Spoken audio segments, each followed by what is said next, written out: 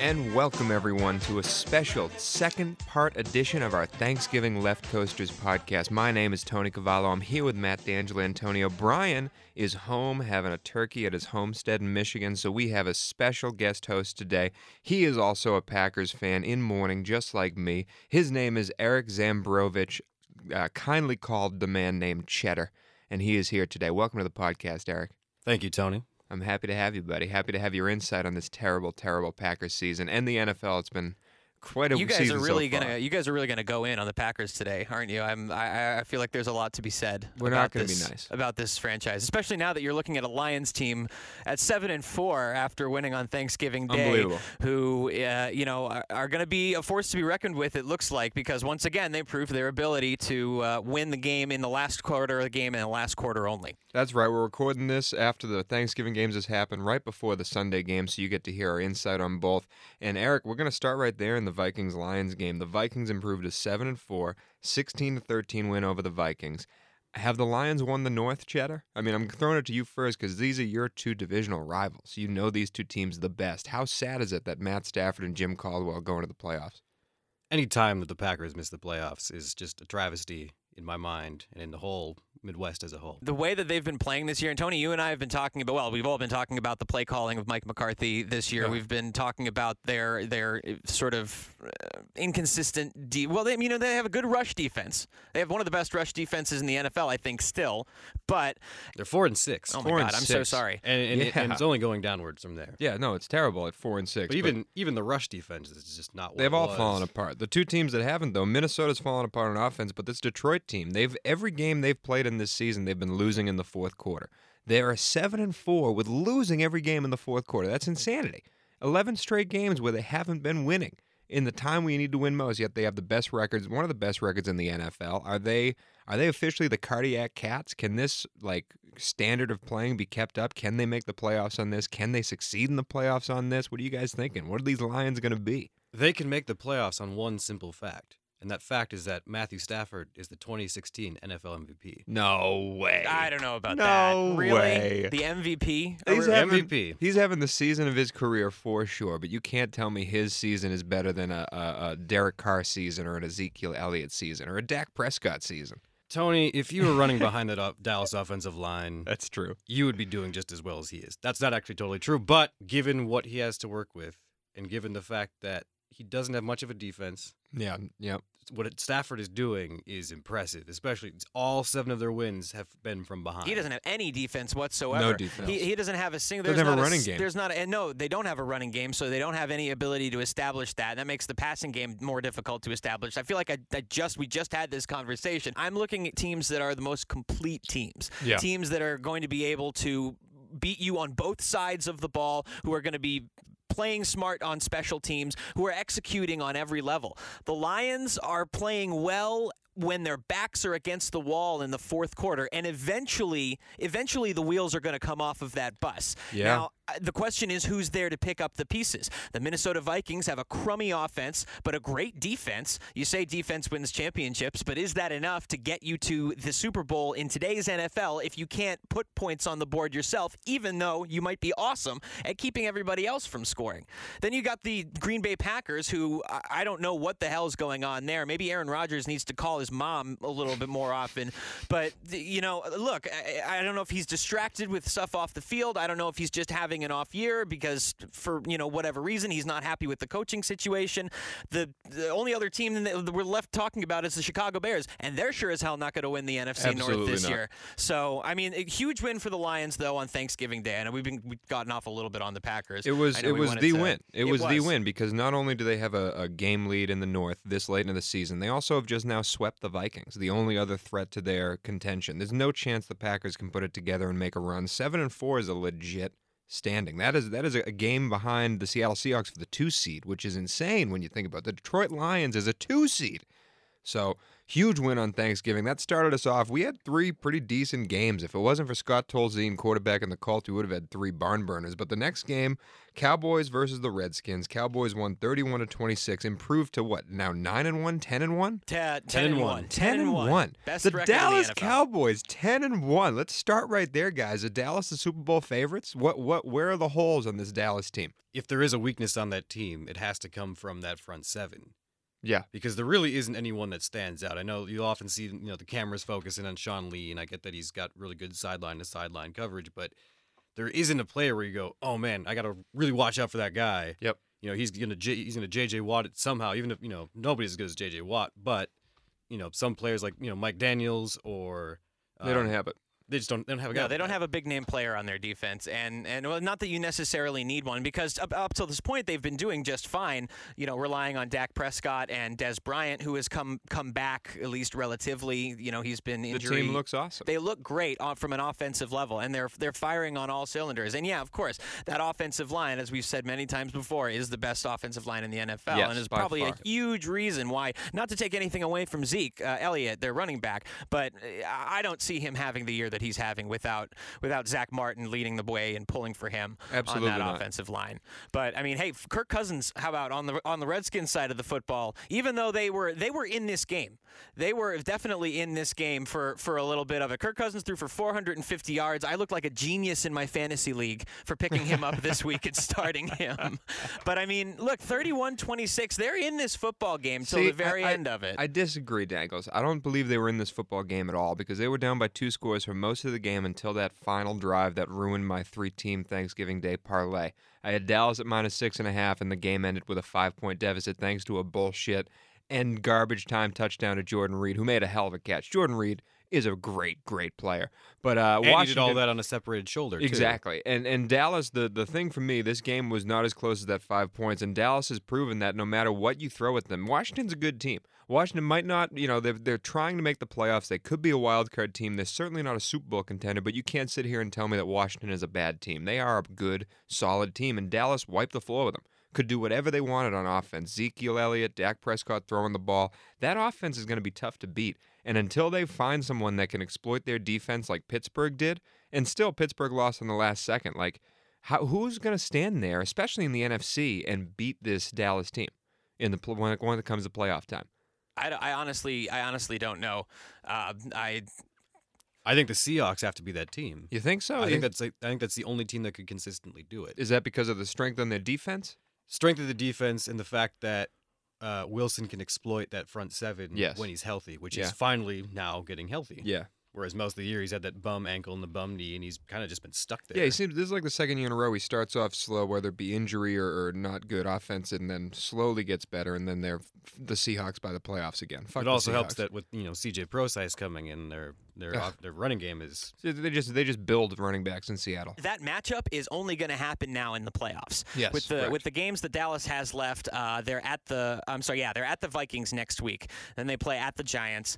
Then they play at home against the Buccaneers, at home against the Lions, and then at the Eagles in the last game at the Link to finish out the season. So those last 3 are against really good offenses. I don't think the Buccaneers and the Lions have what it takes to beat the Cowboys, but at least they're going to be tested. Is it pretty much, you think, a foregone conclusion at this point that the wild card in the NFC is going to go to the East Division? No. Is there anybody else that could potentially snag that wild card spot away from an NFC East team? I could still see Minnesota coming back. Yeah.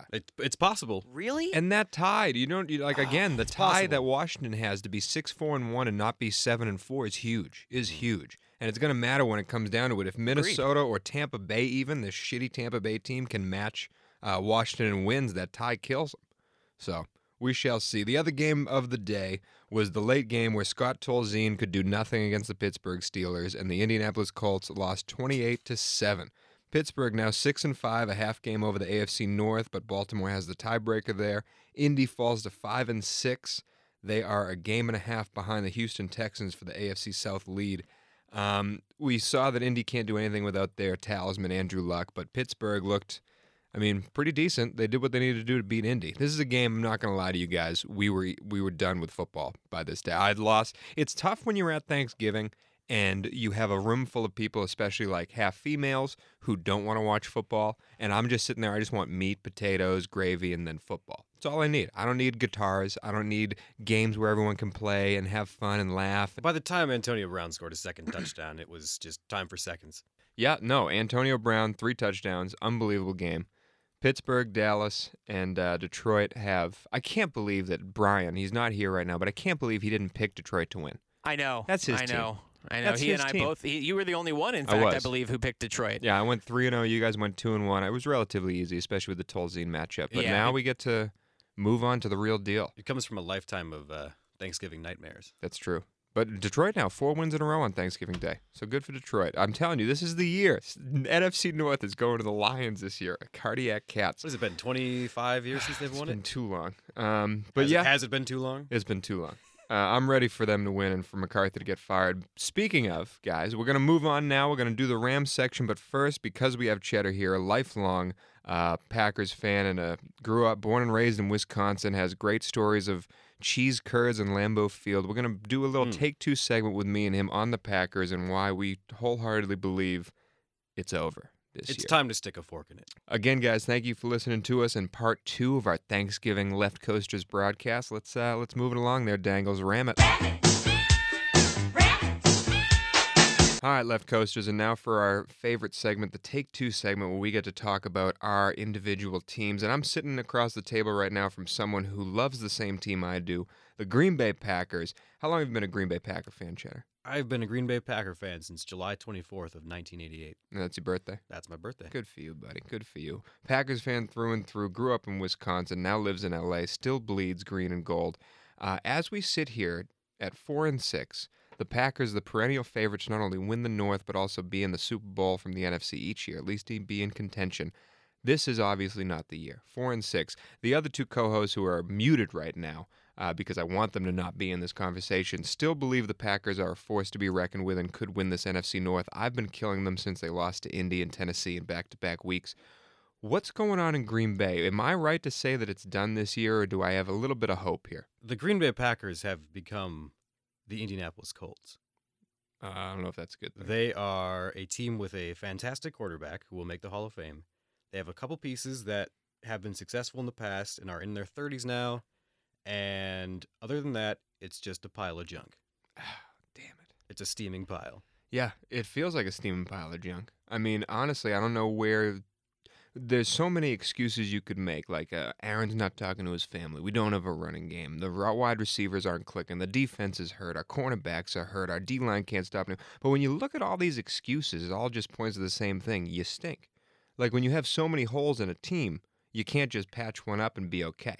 Where do we turn from here? The steaming pile of junk, I completely agree with you. There's maybe 5 players on this team I would want to keep, honestly. Maybe. Maybe. And that's all on both sides of the ball, offense and defense. Yep. Does it start with Aaron, or does it start with Ted Thompson, I don't the think GM? I don't think Aaron's the problem at all, really. He's scored every single touchdown the Packers have had this year? That's insane. Every single one. That's no insane. rushing touchdowns from a running back, no special teams, no defensive touchdowns, nothing. Wow. It's all been on his shoulders. I didn't know that. I mean, by his standards, yes, he's not been the best player through and through the year. Mhm. But it doesn't matter if no one else is there to pick up the slack. And I understand as a quarterback, that is the most important position. They have to pick up the most slack, but there's no running game. Mm-hmm. The receivers have no yards after the catch, Mm-hmm. and the defense can't force a turnover. What is he to do? Yeah, that's true. I mean, he's been playing catch-up for most of the game, but the thing is, for me, the way they start the game, to me, has been killing. Because whenever they start the game, yes, I understand we lost a million running backs, but you can't start the game off by having 3 passes from Aaron Rodgers. No, and ever since week 8 of last year when the undefeated Packers played the Denver Broncos And got roped. Mike McCarthy's offensive game plan and his whole strategy has been completely exposed. Yeah. Anything that he has done in the past that has been successful has now been figured out, and he has not changed anything At all. of his offensive. He has not changed anything of his offensive system. Yeah. No, it's been the same bread and butter thing through and through. But does that mean McCarthy is the one to blame? Do we need to wipe the slate clean there? Because Texas just hired my favorite college coach, Tom Herman, so we won't be getting him. I don't know who we could get that's not Mike McCarthy. I'm not a huge fan of McCarthy, as this show has promised, but Is wiping the slate clean and trying to start anew the way to go? That's the real struggle, is that who else is out there that can be an improvement? Yeah. I mean, right now, there doesn't look like there's much. There's only one person that even gets me moderately excited, and I know people don't want to hear that name. Who? That name is Josh McDaniels. Oh, I love Josh McDaniels. I know you love Josh Yeah. McDaniels. I'm talking about you. I'm Yes. talking about everyone else. Yes. Everyone remembers his time in Denver. Yeah. Starting out 6-0 and then just Plummeting. to the utter depths of the. And he had I mean, Jay Cutler is not Aaron Rodgers, but he had a starting quarterback in Denver that was loved, and that was the kid in Denver. And he You know looked what I to mean? be a superstar And he- on the up and up. And one season, Jay Cutler's gone. That could happen with Aaron, maybe. But McDaniels to Green Bay, I would not hate that at all. I would not hate that at all. It's the only one that really gets me excited. Yeah. Now, on for the defensive side, Dom Capers, longest tenured defensive coordinator in the league. His defense perennially gives up more yards than anyone else, yet can swing by on turnovers and making big plays and all that stuff, and the offense bailing him out. Does Dom Capers have a chance? He might just retire because he's so old. He is not a young man. No, he's not. And part of the problem now is the two things that always kind of, helped his defense with whatever troubles they were having, and there were many troubles, was the turnovers, which they are getting none of this year. And then the offense, taking away some of the pressure and allowing them to go with a full-on blitz assault. Pressure's been fully on the defense this year. Yep. They're on the field more than they've ever been before. And it's obviously the reason why we're losing so many games. And they're giving up the most points the team has had in 70 years. Now, before we go off, optimist's view here. Any chance there's a playoff run by this Packers team? Of course there's a chance. With Aaron Rodgers, you never know. I mean, they had the year where he missed half the year and they went 8-7-1. They still made the playoffs. That's true. Or even last year, they started out 6-0 and stunk down the stretch, but still found a way to get in and win a game. Yeah, in the playoffs. Hated that. But that's it, guys. That's our little Packers Take 2. Now we're going to move on to the reason why we're here, the reason why you're listening, the Jared Goff-led Los Angeles Rams. Let's go, baby. Ram it. Well, Left Coasters, the beginning of the Jared Goff era in Los Angeles was underwhelming, to say the very least, losing 14-10 to the Miami Dolphins last week. The Left Coasters, we are the Left Coasters, that is. I'm Matt D'Angelantonio here with Tony Cavallo, whose voice you recognize. Our guest is Eric Zambrovich, a.k.a. Cheddar. He's joining us as a Packer fan. You know how we like to try and have other LA transplants come on and talk about how and why they love their teams and all that sort of stuff. So thank you for being with us today, Cheddar. I'm really glad you were able to make it out. But yeah, the Rams, 14-10 is your final. Jared Goff throws for 134 yards on 17 completions, 31 attempts. Todd Gurley got into the end zone, 20 carries, 78 yards. Kenny Britt led the way for the Rams receivers with 5 catches for 43 yards. But ultimately, this comes down to a rookie quarterback being in his first NFL game, seeing the NFL defense at full speed for the first time. Guys he's not familiar with getting hit by or being pressured by in practice. And, I think this just chalks up to inexperience. Now, granted, the Rams won that game for 54 out of the 60 minutes they played on the field. They lost that game in the last 6 minutes, unfortunately. I lost a very boring game that we struggled to watch during the rest of the games during that Sunday session. 10-0 for the longest time. Miami couldn't do jack squat. And neither could the Rams, honestly, after the first drive where Gurley got in the end zone. It was a very boring, very punterific game. Again, that's what these Rams games are turned into. It's really tough to watch these games and be entertained. The hometown crowd was not into it. It was raining a little bit on him. And Jared Goff, here's the thing. Jared Goff did not look like the Carson Wentz, but he also didn't look like Ryan Leaf. He wasn't sitting there making dumb decisions. He just wasn't taking chances. He wasn't taking risks. He was very vanilla, very basic. He's a basic bitch on Sunday. Cheddar, have you been watching the Rams at all? Is your new hometown team to root for? Well, now that they're on our basic television, of course, Yes. I've seen a few games. Yeah. I do not go out of my way to watch them, like Why most would you? Angelinos. Yeah. There are too many other things to do, Yeah. especially when the Packers are playing. That's way more important. Yeah. But from what I've seen, it's really just a classic case of the Rams have a pretty decent defense, and they have absolutely nothing to speak of on offense. Yes. Nowhere. They have Yeah. Todd Gurley, and that's it. Yeah. Well, and even it's been a stretch to call him their, part of their offense this year. He's only just gotten off and been finding his way into the end zone. I mean, and I've been kind of, saying this for a few weeks now, Tony, and I think this is a problem that starts with their offensive coordinator, Rob Boras. They're not, and because Jared Goff was very vanilla. This, for me, this was an opportunity for them to come out against a middling team in the NFL, who is on a hot streak in the Dolphins, granted, but a middling team, and really, try out. If you're test driving a car, you're not just going to go out onto a surface street and drive it 15 miles, especially if this car, at least on the outside, looks like it could be really great. And they didn't gun it at all. They didn't see, okay, what can the engine do? How fast can we go? They didn't try and air it out at all. He's throwing 5-6 yard passes on curl routes and flats and little things that go to the sideline. This is not how you win games in today's NFL. It's a passing league, and you have to be willing to take chances. So 20 carries for 78 yards from Todd Gurley. I've been standing here for weeks saying if Goff was in there, he'd be able to take the top off the defense and give more room for Gurley to operate. But here's the thing, guys. Goff was in there. He did not attempt to pass 20 yards or more. And speaking of Rob Boras being inept at his job, the Rams have scored 10 points or fewer in 4 straight games, tied for the second longest streak in franchise history. The only longest streak happened in 1937, so they haven't been this bad on offense since 1937. And they were the Cleveland Rams then. So we have Cleveland stink on our Los Angeles team, guys. That's terrible. Yeah, it really is. It hurts. And it's tough to gain popularity, to gain momentum in this city, the city that's driven on winners and on sexy. And when you can't put points on the board, what's sexier than that? You need to be able to score points. And the thing is, it was him versus Tannehill, and Tannehill's been the floor for him. We've been discussing all season that's the worst possible chance for Jared Goff is to be Ryan Tannehill.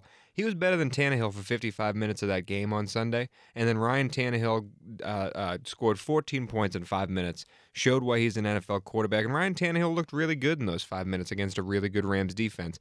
The thing that separates Ryan Tannehill and Jared Goff is Goff hasn't had the chance to do that yet. He's not ready to do the fourth quarter comeback yet, and I think that's purely based on experience. I think they really shot themselves in the foot not playing Jared Goff this whole season, because we're not going to be in the playoffs. Not going to happen. Might as well test the kid out, go 4-12, and have the kid have 16 games under his belt. I think it's so bullshit to say that you're stunting his growth by having him lose early. I think that's a terrible, terrible thing. You need to get experience in the kid, because that's the only way he's going to learn how to win, is how play the game. You have to play the game. It's different. So... Are there any other bright spots we can look to? What about you, Cheddar? From the Rams? Yeah. Any bright spots Here's jump my out thought, on you? 'cause the discussion around town for the last couple months has been, when should Goff play? And a lot of people have been complaining, look at how bad Case Keenum is. Look at how bad this offense is. Just put him in there. And I don't think you should rush a guy in quite that quick, especially with how bad their offensive line is, because you don't want a David Carr situation where the guy gets sacked 80 times in a year and just basically his football career is dead. Okay. I do think that now is the right time to bring him in, now that their season is effectively done. I do think that this was the right time to bring him in, as one of the things that people really underrate is the ability for the quarterback to pick up, a rookie quarterback to pick up the new NFL offense, to get used to NFL defenses. Something that's been kind of underrated about Dak Prescott that people don't know about is that the offensive system he runs, including the terminology, is almost exactly the same one he ran in college. So he didn't really have any time, he didn't need the time to pick stuff up. Gotcha. Goff comes from an air raid offense from Cal that nobody in the NFL runs. Nobody runs it. So he had to learn everything for the first time. Like, he's never had to go through these kind of progressions before. So sometimes these kind of things... Never had to take drops before. Never had to take dropbacks before from the center. Yep. So sometimes you just need those couple weeks or months just to get everything in your head properly, set to match what you can do physically. And Okay. I think now we're finally starting to see, like, okay, he's hit that point. Now we can start to test him out. He's not going to die against a terrible, Yeah. I disagree slightly. I think there were 2 times for him to start, and that was week 1, if they were going to go balls to the Right. wall And and Carolina. come completely behind him, and coming back from the bye, the Carolina game Yep. that you went to. The only thing I'll say about you talking about the schemes on offense is when Robert Griffin came to the league, Kyle Shanahan was his coordinator, and they pretty much took Baylor's offense and ran that in Washington. And That's right. Robert Griffin had the best season of his career, and they were a playoff team. To me, that's LA's fault. If you got a kid coming in and you drafted him, all he's ever done is shotgun snaps and air raid offense, incorporate a little bit of that into your game book. Well, it's the classic Patriots strategy. Take the best parts of your players and utilize them. Yes. And I don't know if it's the fault of Jeff Fisher or Rob Boris or even just Goff himself, but they have not done that. Yeah. So, sorry, before we move on to New Orleans, how many games does Fisher need to lose before he's fired? Because 4-6 right now is pretty bad. I don't think he loses his job before the end of the season. Okay. I think at this point they're just going to let him ride it out, and because it would be a little bit. I think, despite the fact that Jeff Fisher is the most mediocre, average head coach probably in NFL history, the fact that he's been with the Rams organization for a few years, I would like to think that Kroenke and the rest of the Rams ownership will give him the dignity of letting him finish out the season, and then when they inevitably end up at 7-9 or 6-10, then they're going to can him this off season and sort of look elsewhere to maybe see who else could possibly be the next person. Fisher and team. Kroenke are too good of friends to have him just unceremoniously kicked to the curb. I don't. Do you see it happening before the end of the season, Tony? Not before the end. I'm just saying, if you're 6-10 and you still have a job, I'll go ape shit. My mind will be boggled. My mind will be absolutely boggled. But so let's look ahead then to next week. Yep. The Rams head to the Mercedes-Benz Superdome in beautiful downtown New Orleans, Louisiana, to take on the Saints in what could be a possibly maybe awkward reunion for Greg Williams going back to New Orleans. We all know his involvement with the Bountygate scandal shortly after the Saints won the Super Bowl. I believe that was back in 2009. He got suspended for a year along with Sean Payton for his involvement in that. But New Orleans offense going up against the Rams. Drew Brees and the Saints come in armed with the best offense passing-wise in the NFL. Is the Rams secondary good enough to keep him honest on Sunday? Nope. That easy, huh? Nope. No chance in hell. No chance in hell. How many yards does Drew Brees throw for? It's going to be about 450 yards for Drew Brees on Sunday. Yeah. I think the only way the Rams can win this game is if New Orleans has the game from hell. Pick sixes, bad play calls, turnovers, fumbles on the punt, all that stuff that make a team destroy itself. That needs to happen for the Rams to move on, because we're just not going to put up enough points to keep up with Drew Brees. Drew Brees and that New Orleans offense is clicking more than they've ever had before.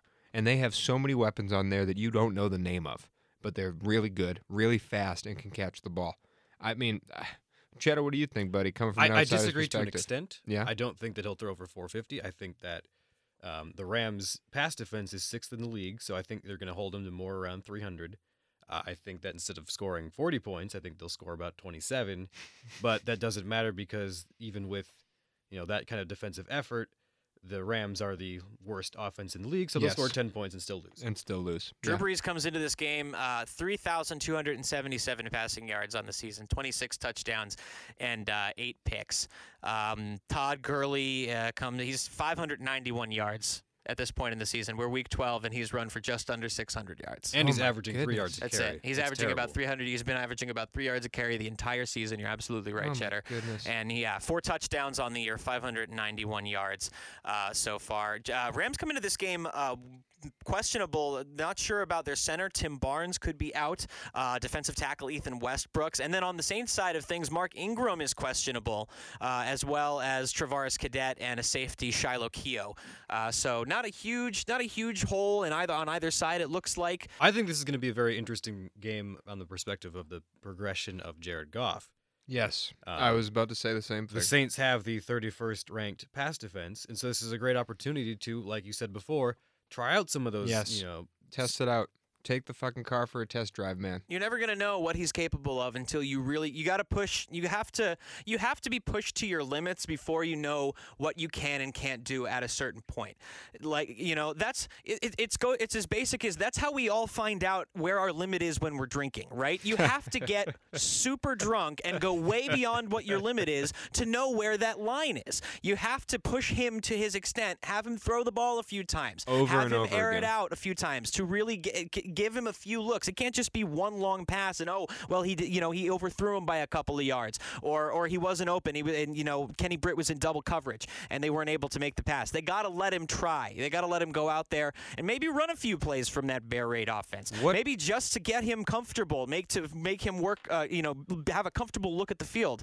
I don't know if they would actually do something like that. That's probably why I'm not coaching in the NFL. But what do you have to lose in this game? Nothing. If Rob Boris calls for a bubble screen in the first half, he should be let go by halftime. Oh my God! There's no reason to run that kind of play. First play from scrimmage, I'm calling it now. No, speaking of first plays from scrimmage, I was about to say if the first play from scrimmage, if I was the coach, it'd be a play action to Todd Gurley and send your fastest wide receiver over the top and say, Jared, let it loose. I don't care if you throw a pick. Our defense, it'll be a long punt. Don't worry about it. I don't let care it loose. I don't care if he overthrows him by 15 yards. Yeah, just let it loose, it. kid. We should be impressed by Jared Goff in this game. I'll be very disappointed if he himself doesn't have 300 yards passing and a couple touchdowns against his New Orleans defense. They better score more than 10 points in the Superdome. Superdome's easy to play in. It's going to be a fun game. You're going to be down by 1 million. Let the kid air it out. For the love of God, let him air it out. I don't even care if all that comes in garbage time. Just get Blake Bortles it, man.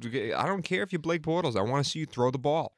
The other thing is, before we move on, Rob Boris, this is the game to see if this man cares about his job, because this is a classic kitchen sink game. All those trick plays you've been working on all year that you've been waiting to test it out, where like Tavon Austin comes around and completes a pass to Jared Goff, we need to see those on Sunday. This is it. This is the only chance you're going to have to be able to pull those plays out before you're officially dead in the water. Because if you win and you're 5-6, you're scratching a wild card. If you lose 4-7, it's over. This is it, man. Well, and like Cheddar said, they have the worst pass defense in the NFL. So there is no time like the present for them to do this. So Saints taking on the Rams in New Orleans. That's a 10:00 game on Sunday. Guys, let's make our picks now for the Rams game. Who do you got going forward? Well, Brian and I both have New Orleans, and I don't think it's going to be close, but I am expecting, again, a fun game that Red Zone should catch a lot of. Cheddar? I think that the Saints will win. I think they'll score less than 30, but the Rams won't score more than 17. I'd be very angry if that happened. Dangles? I really want to call this upset. I really want to be the only one to pick Los Angeles, but I don't think that's going to happen. I just don't see New Orleans losing this football game. I think Drew Brees is going to put up a lot of points on the board, and the Saints win. Yep, I think you're right. All right, let's move it on. I'm done with these Rams. Yeah, let's go on to the rest of the NFL. This will be a lot more enjoyable. Coming up next, we'll have a quick injury report, and then we'll move on to our Week 13 picks in the NFL. So until then, ram it. Okay, Left Coasters, real quick injury report time. Normally, Brian would lead the way here. He is at home in Detroit, Michigan, enjoying Thanksgiving with his family. Brian, we miss you. We'll see you next week. We replaced you this week. Sorry. We'll get to his picks. We'll get to his picks later. But we want to get to the injury report. Let's start with a big defensive injury for the Panthers. Luke Kuechly, the star linebacker for the Panthers, is going to be out against Oakland. He left the game, and very notably in tears because of the injury he sustained. I believe it was a concussion, so they entered him into concussion protocol, and that's what's going to keep him out of the Raiders game. It was kind of scary, man. I was watching that on the plane ride back here, and it was not a pleasant sight to view. I felt really bad for the kid. It never is good to see someone getting carted off the field in tears. No, especially a defensive leader like Luke Kuechly. It tears his heart out to have to be carted off the field. Boston College alum. Yeah, that's right. So we've also got Rob Gronkowski of the New England Patriots, who is questionable because of a perforated lung. They'll take on the Jets. Yeah, this came from I believe this came from getting hit last week by Earl Thomas. In that Seahawks game that they ended up losing. They originally said that it was a punctured lung, and now they're just saying it's a perforated lung, but still sounds terrible. It does sound really terrible. If he doesn't play, Martellus Bennett is the other option at tight end. I don't think there will be too much of a problem for the Patriots to still beat the Jets. Nah, they might put the hood on Gronkowski till the playoffs there in New England. Sorry. I'm actually just reading this now. Apparently, Martellus Bennett was limited in practice on Friday and also is ruled questionable. So not sure. I mean, I can't imagine he won't play, but if Martellus gets hurt during the game, I honestly don't know who their third tight end is. No, it's Julian Edelman. He plays every position on that offense. That's true. So Gronk questionable. We'll see. He may be a game-time decision. Jason Pierre-Paul, shifting over to the NFC East, is another injury to note. He is questionable with the knee against the Browns. Not his hand. His hand. His hand's okay. His hand is fine. His hand is okay. So he's a questionable. Also going to be a game time decision. Speaking of Earl Thomas, he's out this Ooh, coming week That's big. against Tampa. Yeah, hamstring. Earl Thomas is a big loss for them, not only as their all-star center fielder, but he's like the heart of that defense. He's the And- one that keeps them ticking. And to have this game against the Buccaneers with those wide receivers, That's too. true. Missing a guy like that is huge. That is huge. Now I guess they'll just have to rely on their other scrubs like Richard Sherman and Cam Chancellor. Yeah. Yeah, Wow. Those What- undrafted free agents over there. The struggle is real, the guys. struggle is real. And then our last one to note is actually from a Thanksgiving Day game. T.Y. Hilton left the game against the Steelers with a back injury. Tiny little T.Y. That's a huge loss because he's their number one wide receiver. He's their only wide receiver. Every time he's gained over 100 yards in a game this season, they've won. It's a big deal to lose him. There you go. That's it. Injury report. One thing left to do, gentlemen. That's picks for Week 13 in Pick the 'em. NFL. You'll hear ours, and we've got Brian's as Yes, we well. do. And we'll see how we did from last week as well. So let's move on. Ram it. Ram it. All right, Left Coasters, time for Week 13 picks. We are the Left Coasters. I'm Matt D'Angelantonio with Tony Cavallo, and here with Eric Zambrovich, a.k.a. Cheddar. Brian Balzerini, our other co-host, is away this week. We'll have all of our picks, though, right now. This is my favorite segment. Absolutely my aside favorite from segment. Aside from Gravestones, my favorite segment on the Left Coasters. So let's get started with our 10 o'clock games on Sunday morning. Well, first, before we do the 10 o'clock games, we've got to say where everyone is in the standings. Oh, that's right. Of course. How could I be Because so Dangles, you're doing well, hasty? buddy. Am You're I? doing really well. Yeah, man. You were Jeff Fisher territory for a while, but you're rounding into form right now. You went 9-5 last week, along with I, and you are now 75-67. That's 8 games above 500 into the season. That's I'll pretty take it. good. I'll Yeah, take that's it. really good. You're actually doing better and better each week, and you're getting closer and closer to the leaders over here. I am in second place. I went 9-5 last week, improved to 82-60. I'm very happy with that. You should be. But I have a big problem because I like to gloat and I like to be the best in everything I do. And Brian, right now, I went 9-5 last week. I went 9-5 the week Oh, before. he smoked us I've been this doing week. really well. Like 9-5s are not bad numbers. Brian put up an 11-3. 11-3. That's huge. The Is that best- the best record? Tied for the best record we've ever had on the Left Coasters podcast. 11-3, improved to 88-54. Wow. That's going to be tough to catch. He has a 6-game lead on me. He has a 13-game lead on you. There's still plenty of games to be played, but we got to start making moves, and Brian needs to start falling. Yeah, no, he does. This needs to be the week that we start to turn things around if we're gonna make inroads on him. And then of course Cheddar is competing for. Yeah, we got the guest host leaderboard over here, and Drew was here last week, and Drew actually took the leaderboard spot with also at a daunting 11-3 record. So Cheddar, that's what High you're bar. matching for, buddy. High bar, 11-3. Here's the thing, though: you only have 13 games to pick this week because of the Thanksgiving game. So your best bet is to go 11-2 to be the sole It's all about champion. the percentages. 11-2 is what you're shooting for. 10-3 would be a tie for first, but 11-2 would give you sole claim of it.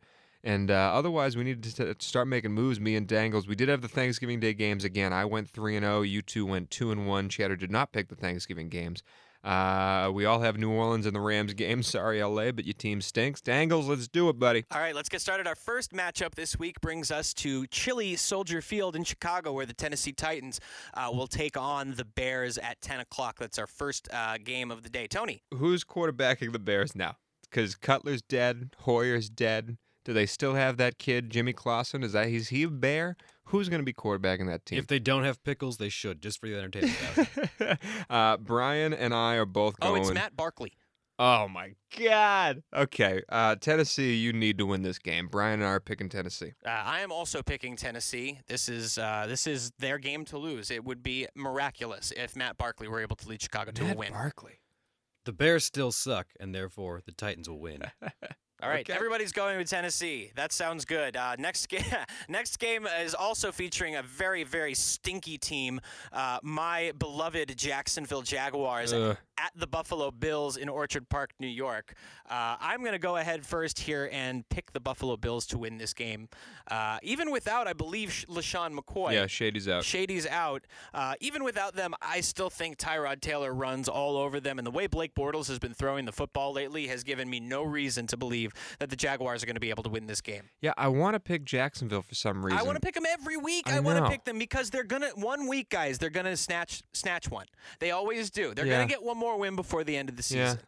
They're gonna go like 3-13, or maybe if they get lucky, they'll get 2 out And, of the. and at the end of Buffalo's this. the team to make enough mistakes to let Jacksonville stay in the game till the fourth quarter when Blake Bortles actually decides to wake up and play football. I just don't think. I don't think it's gonna be Yeah. enough. The Jaguars are, and they're also missing T.J. Yeldon at Yeah. running back, so Chris Ivory is gonna Chris be Ivory all handling day. That's not good. the majority of the carries, which hopefully will go very well for my fantasy team. But Yeah. I'm picking Buffalo. Brian and I are picking Buffalo as well. Brian takes Buffalo. I take Buffalo.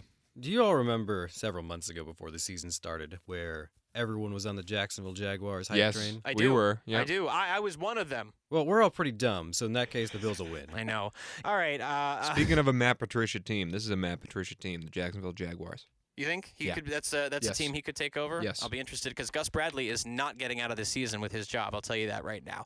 All right, then let's move on. Next we have Cincinnati at Baltimore. This is a semi-fun game because these two teams hate each other. Yeah, the Ravens win though. That's it's that easy. Especially remember AJ Green is gone. Ah, yes. AJ Thank Green, you for reminding me AJ about Green that. is gone from the Bengals, and their defense is terrible.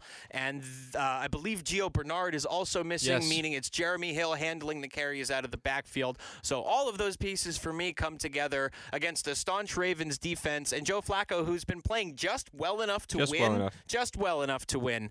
And Steve Smith had a good game last week. Actually, maybe he's starting to come out of that senior citizen shell Ugh, for a little bit this season. unbelievable. I'm still picking Baltimore. Yeah, I'm with you, as is Brian. That AJ Green thing really took me.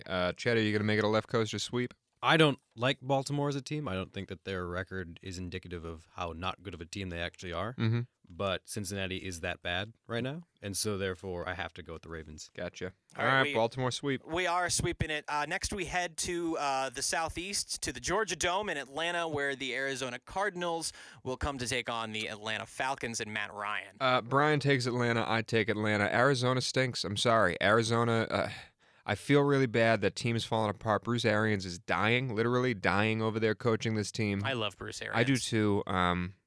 I don't see a way that Atlanta. I mean, I do see a way that Arizona makes this a game, but I think Atlanta wins, as does Brad Guy. Yeah, I agree with you. I don't think that the Arizona offense has been anywhere near what we all thought it would be. This was a team that a lot of us believed would be in the NFC Championship game when it came Yes. down to it at the Yeah. end of the year.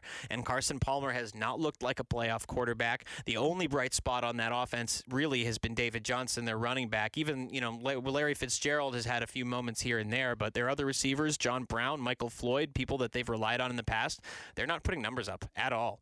Cheddar. This is a 10 a.m. game, Yeah. Mhm. and I never trust West Coast teams playing on the East Coast at 10 a.m. That and Carson Palmer looks like an old man now. Got to go with the Falcons. I think Matt Ryan's been playing great. Julio Jones will have another big game. Pretty clear cut for me. So the first 5 games, we've all picked the same teams. Yeah, and I don't think it's going to get any better with the next game that we're looking at here. This is the New York Giants in Cleveland nope. to Yeah. take on the Browns. Fuck the Giants. I hate Fuck the the Giants. I Giants. can't believe they're going to be 8-3. Fuck the Giants. Fuck the Giants, but they are going to win. Yep, they are. You know what? Hey, you know what? God, no, I'm not doing it. I was gonna say, you know what? God damn it, just to piss Giants fans off, I'm picking Cleveland, but I have a picks race to win, and I'm not letting Brian steal one on me for the fucking Browns again. Giants, Cheddar. Eli Manning could sit at midfield playing with Legos all day, and the Giants would still win. Giants. Clean sweep. Giants, Love that. Giants. That's a great. Fuck the Giants. That's great. Okay, next up, another one to apply to Cheddar's theory of West Coast teams playing on the East Coast in a 10 o'clock game. San Francisco 49ers making the trek all the way across to Miami to take on the Dolphins. Hey, Miami looks strong. They don't look like they're world beaters, but they look like they can beat these chump teams like San Fran. I'm going with Miami, and Brian's going with Miami. I think we're going to get another sweep here, guys. Cheddar? Jay Ajayi will have his 100 yards. Dolphins will win. There's not much else to it. Nope, Yep. no argument here. Dolphins win, so we're not really deviating at all from one another. From what I in see any of here, these. other than the Atlanta-Arizona game, that's purely because of points. There's not many good games in the morning here. No, that's true. That's true. We do have one more morning game, though, and Okay. that's San Diego taking on Houston at Energy Stadium in Houston. That's Huh. going to be a good game, I think. I'm Huh. picking the Chargers, though. Just that was a gut feeling right now. I think Phillip Rivers, they're going to come back and have themselves a big old game. Brian also takes San Diego. This is tough. Cheddar, you're going to have to go first. Yeah, I want to apply my theory of the West Coast teams playing on the East Coast in the morning, even though Houston's not really East Coast. But I think San Diego's a better team. It depends on how Houston comes back from that Monday night game in Mexico City. They played really well They played against really well Oakland. against the Raiders, and Like Oakland was just the better team. That's it. But they Houston also got a played few calls really to go well. their way at the end Yes. too, which really kind of screwed Houston over. I mean, here's the thing. Let's work it out. San Diego has a better passing offense, but that Houston defense is no joke. San Diego won't be able to run the ball on Houston. Houston has a really good. Lamar Miller's really effing good behind that offensive line in Houston. They're going to be able to run on San Diego. The question is, can Brock throw for more than 99 yards? I think that hinges on this game hinges on Brock Osweiler. If the Texans want to win, he is their X factor. He is the linchpin that separates them from a win or loss because they have all the tools offensively. Lamar Miller's very good out of the backfield. They have a solid offensive line, a couple of good guards. Dwayne Brown is a very good offensive lineman for them. They have great wide receivers in DeAndre Hopkins and Will Fuller and a solid tight end in C.J. Fedorowicz. The only person who is ever suspect on that offense is their quarterback, is the man who any of them need in order to succeed. They can't succeed, any of the people I just mentioned. They don't do shit without Osweiler. Here you go. Brian took San Diego. Dangles took San Diego. I'm going to go out on a limb. This could really hurt me. I'm going with the hometown team. I'm going with Houston.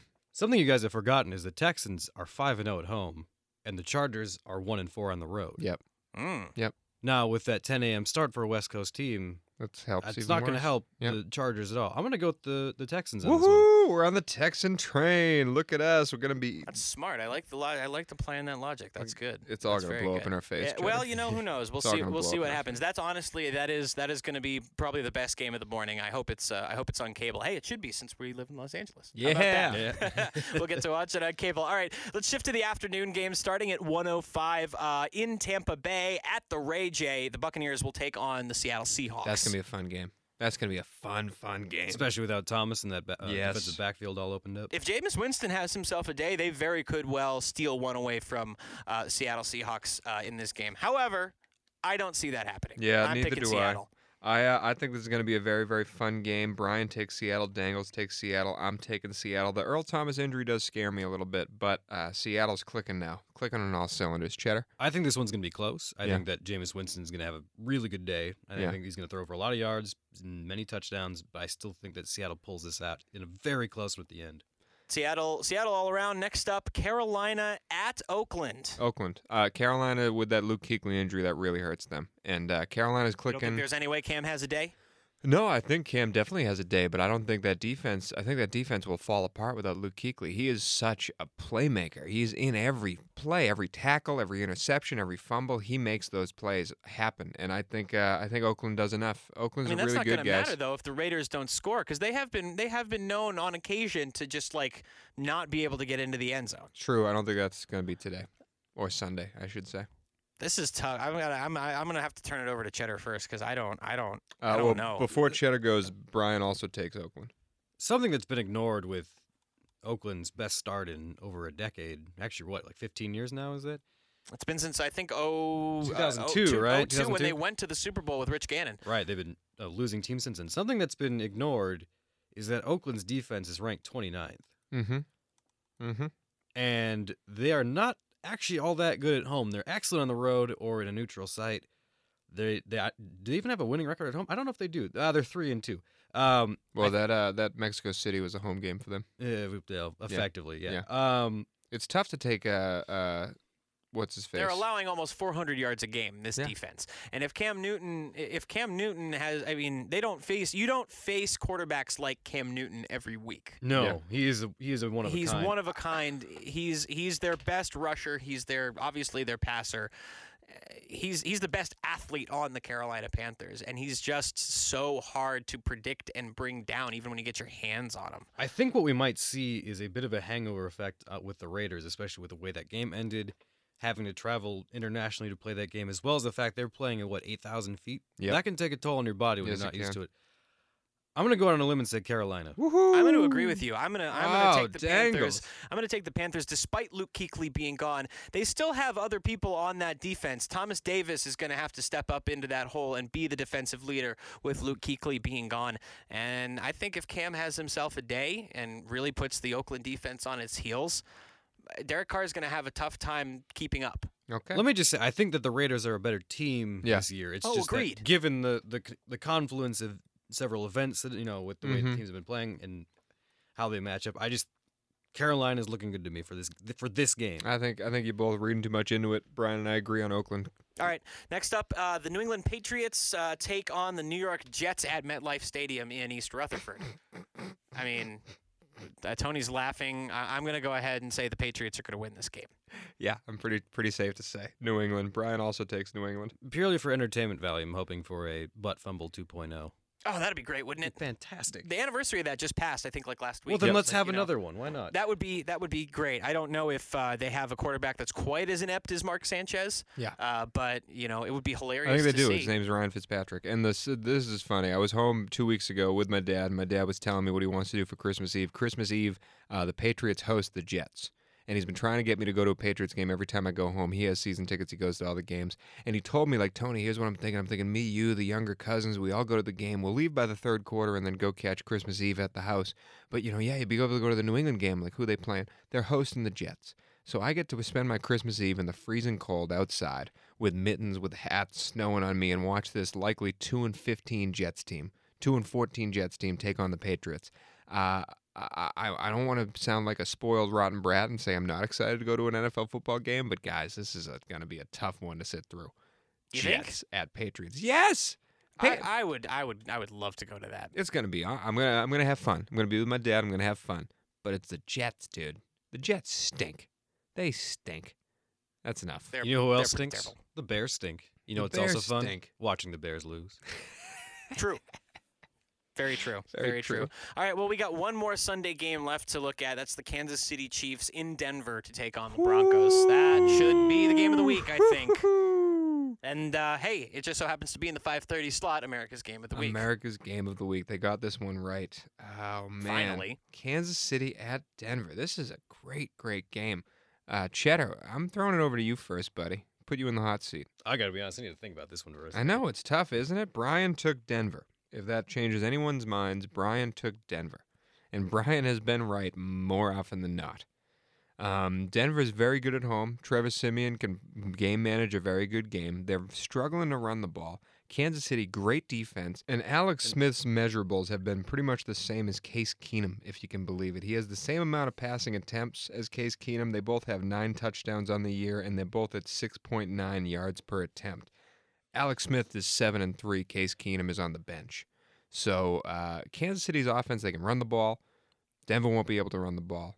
Trevor Siemian's the same as Alex Smith. Their defenses are both stellar. It's in Mile High Stadium, which is a very tough place to play as a visiting team. I think the Broncos' defense is a little better than the Chiefs' defense. Do you? I do. I agree. I just on a base level like that, and looking at them statistically, Denver is ranked 4th in the NFL in terms of. I know you don't like yards per game, Tony, but they are ranked 4th in the NFL in terms of yards per game allowed. Kansas City is ranked 25th in the NFL in terms of yards per game allowed. So. That gives you to Denver allowing 318, Kansas City allowing 373.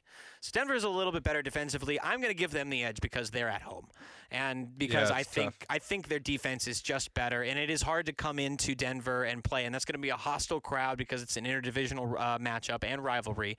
I'm going to go ahead and pick Denver for sure. The thing that's making me lean towards Kansas City is the turnovers. Kansas City wins if they don't turn over the ball and they make the other team turn it over. They're just that carbon copy team of don't make mistakes, let the other team make mistakes. I think they have a better special teams unit. This is really hard. I'm gonna go with the away team. I'm gonna go with the Big Red and the Kansas City Chiefs. Give the Kool-Aid Man another win. A little parody, all right. Yep. Cheddar? Games like this are why I don't bet on sports. Yes. Because these teams are basically mirror images of each other in a lot of ways. And I don't see either of the team having a real solid edge besides maybe Denver having that home field advantage. Yeah. But something to consider is that over the past couple of years, these two teams have largely traded off road wins Yeah. and home losses in the series. My gut's telling me Kansas City, so I'm going to go with that. All right, Kansas City it is. All right. Well, Monday night. So we got to split 2 and 2. Then we move to Monday night. Very interested to hear what the two of you think about this. We have Green Bay going to the Link in Philadelphia to take on Carson Wentz and the Eagles. Without Ryan Matthews, I might note, it looks like he is going to be out on Monday Night Football. I don't know how much that matters. Won't really. matter. You're shaking your head, Tony. A guy named Fat Rob ran for over 100 yards against my defense. Doesn't matter who's running the ball. Doesn't matter. Philly's going to win this game. Green Bay's going to look like poop. Philly's undefeated at home. Is going to continue. And it's going to be really, honestly, I'm going to watch Monday Night Football because I love football. But I'm going to be so sad the whole time. I really am. Green Bay loses. Cheddar? Oh, Brian also takes Philly as well. Well, you can add me into that. It looks like Cheddar's still thinking a little bit about this, but I got to go with Philadelphia. They haven't lost at home. This Packers team has not looked like it's a cohesive unit the last couple of weeks. They look like they have some issues to address beyond the football field. Whatever is going on in Green Bay, It would be I don't stunning. know. It would be stunning to see them at 4-7. 4-7 is not a record the Green Bay Packers are used to having. And yet, that's what we're going to be. And Cheddar, I know what you're feeling right now. It's the hometown love. You want to be able to find a way to root for your Packers and pick them. But I did it against Indy.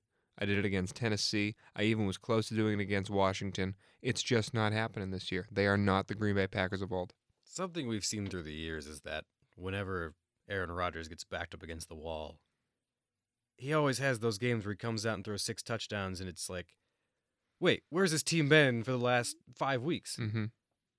I get a hunch that game might be coming, Mm-hmm. and I think that this team is desperate.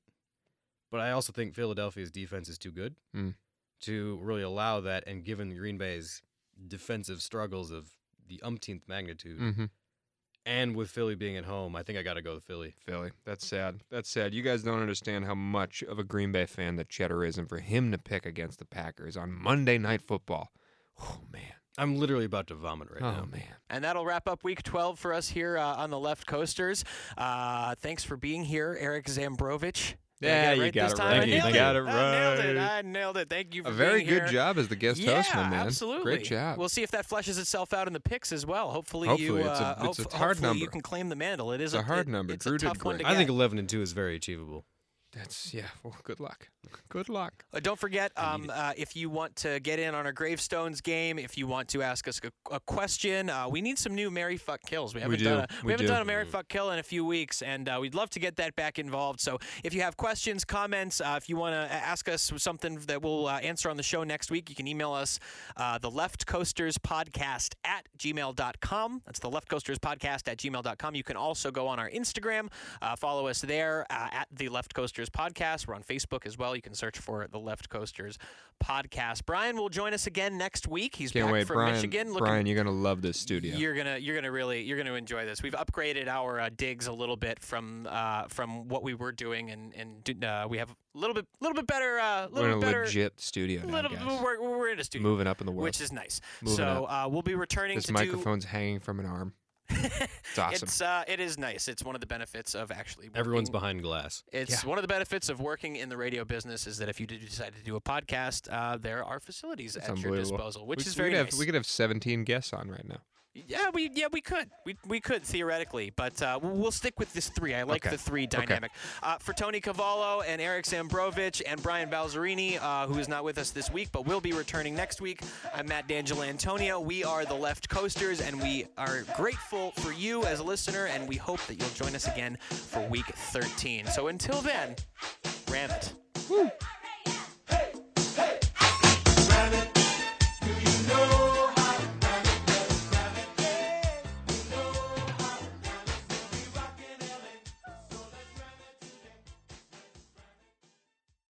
Have you ever wanted to know how to win a Formula One Grand Prix? I mean, really know. Know about the driver tactics from the cockpit, the strategy calls from the pit wall, and even the mind games in the paddock.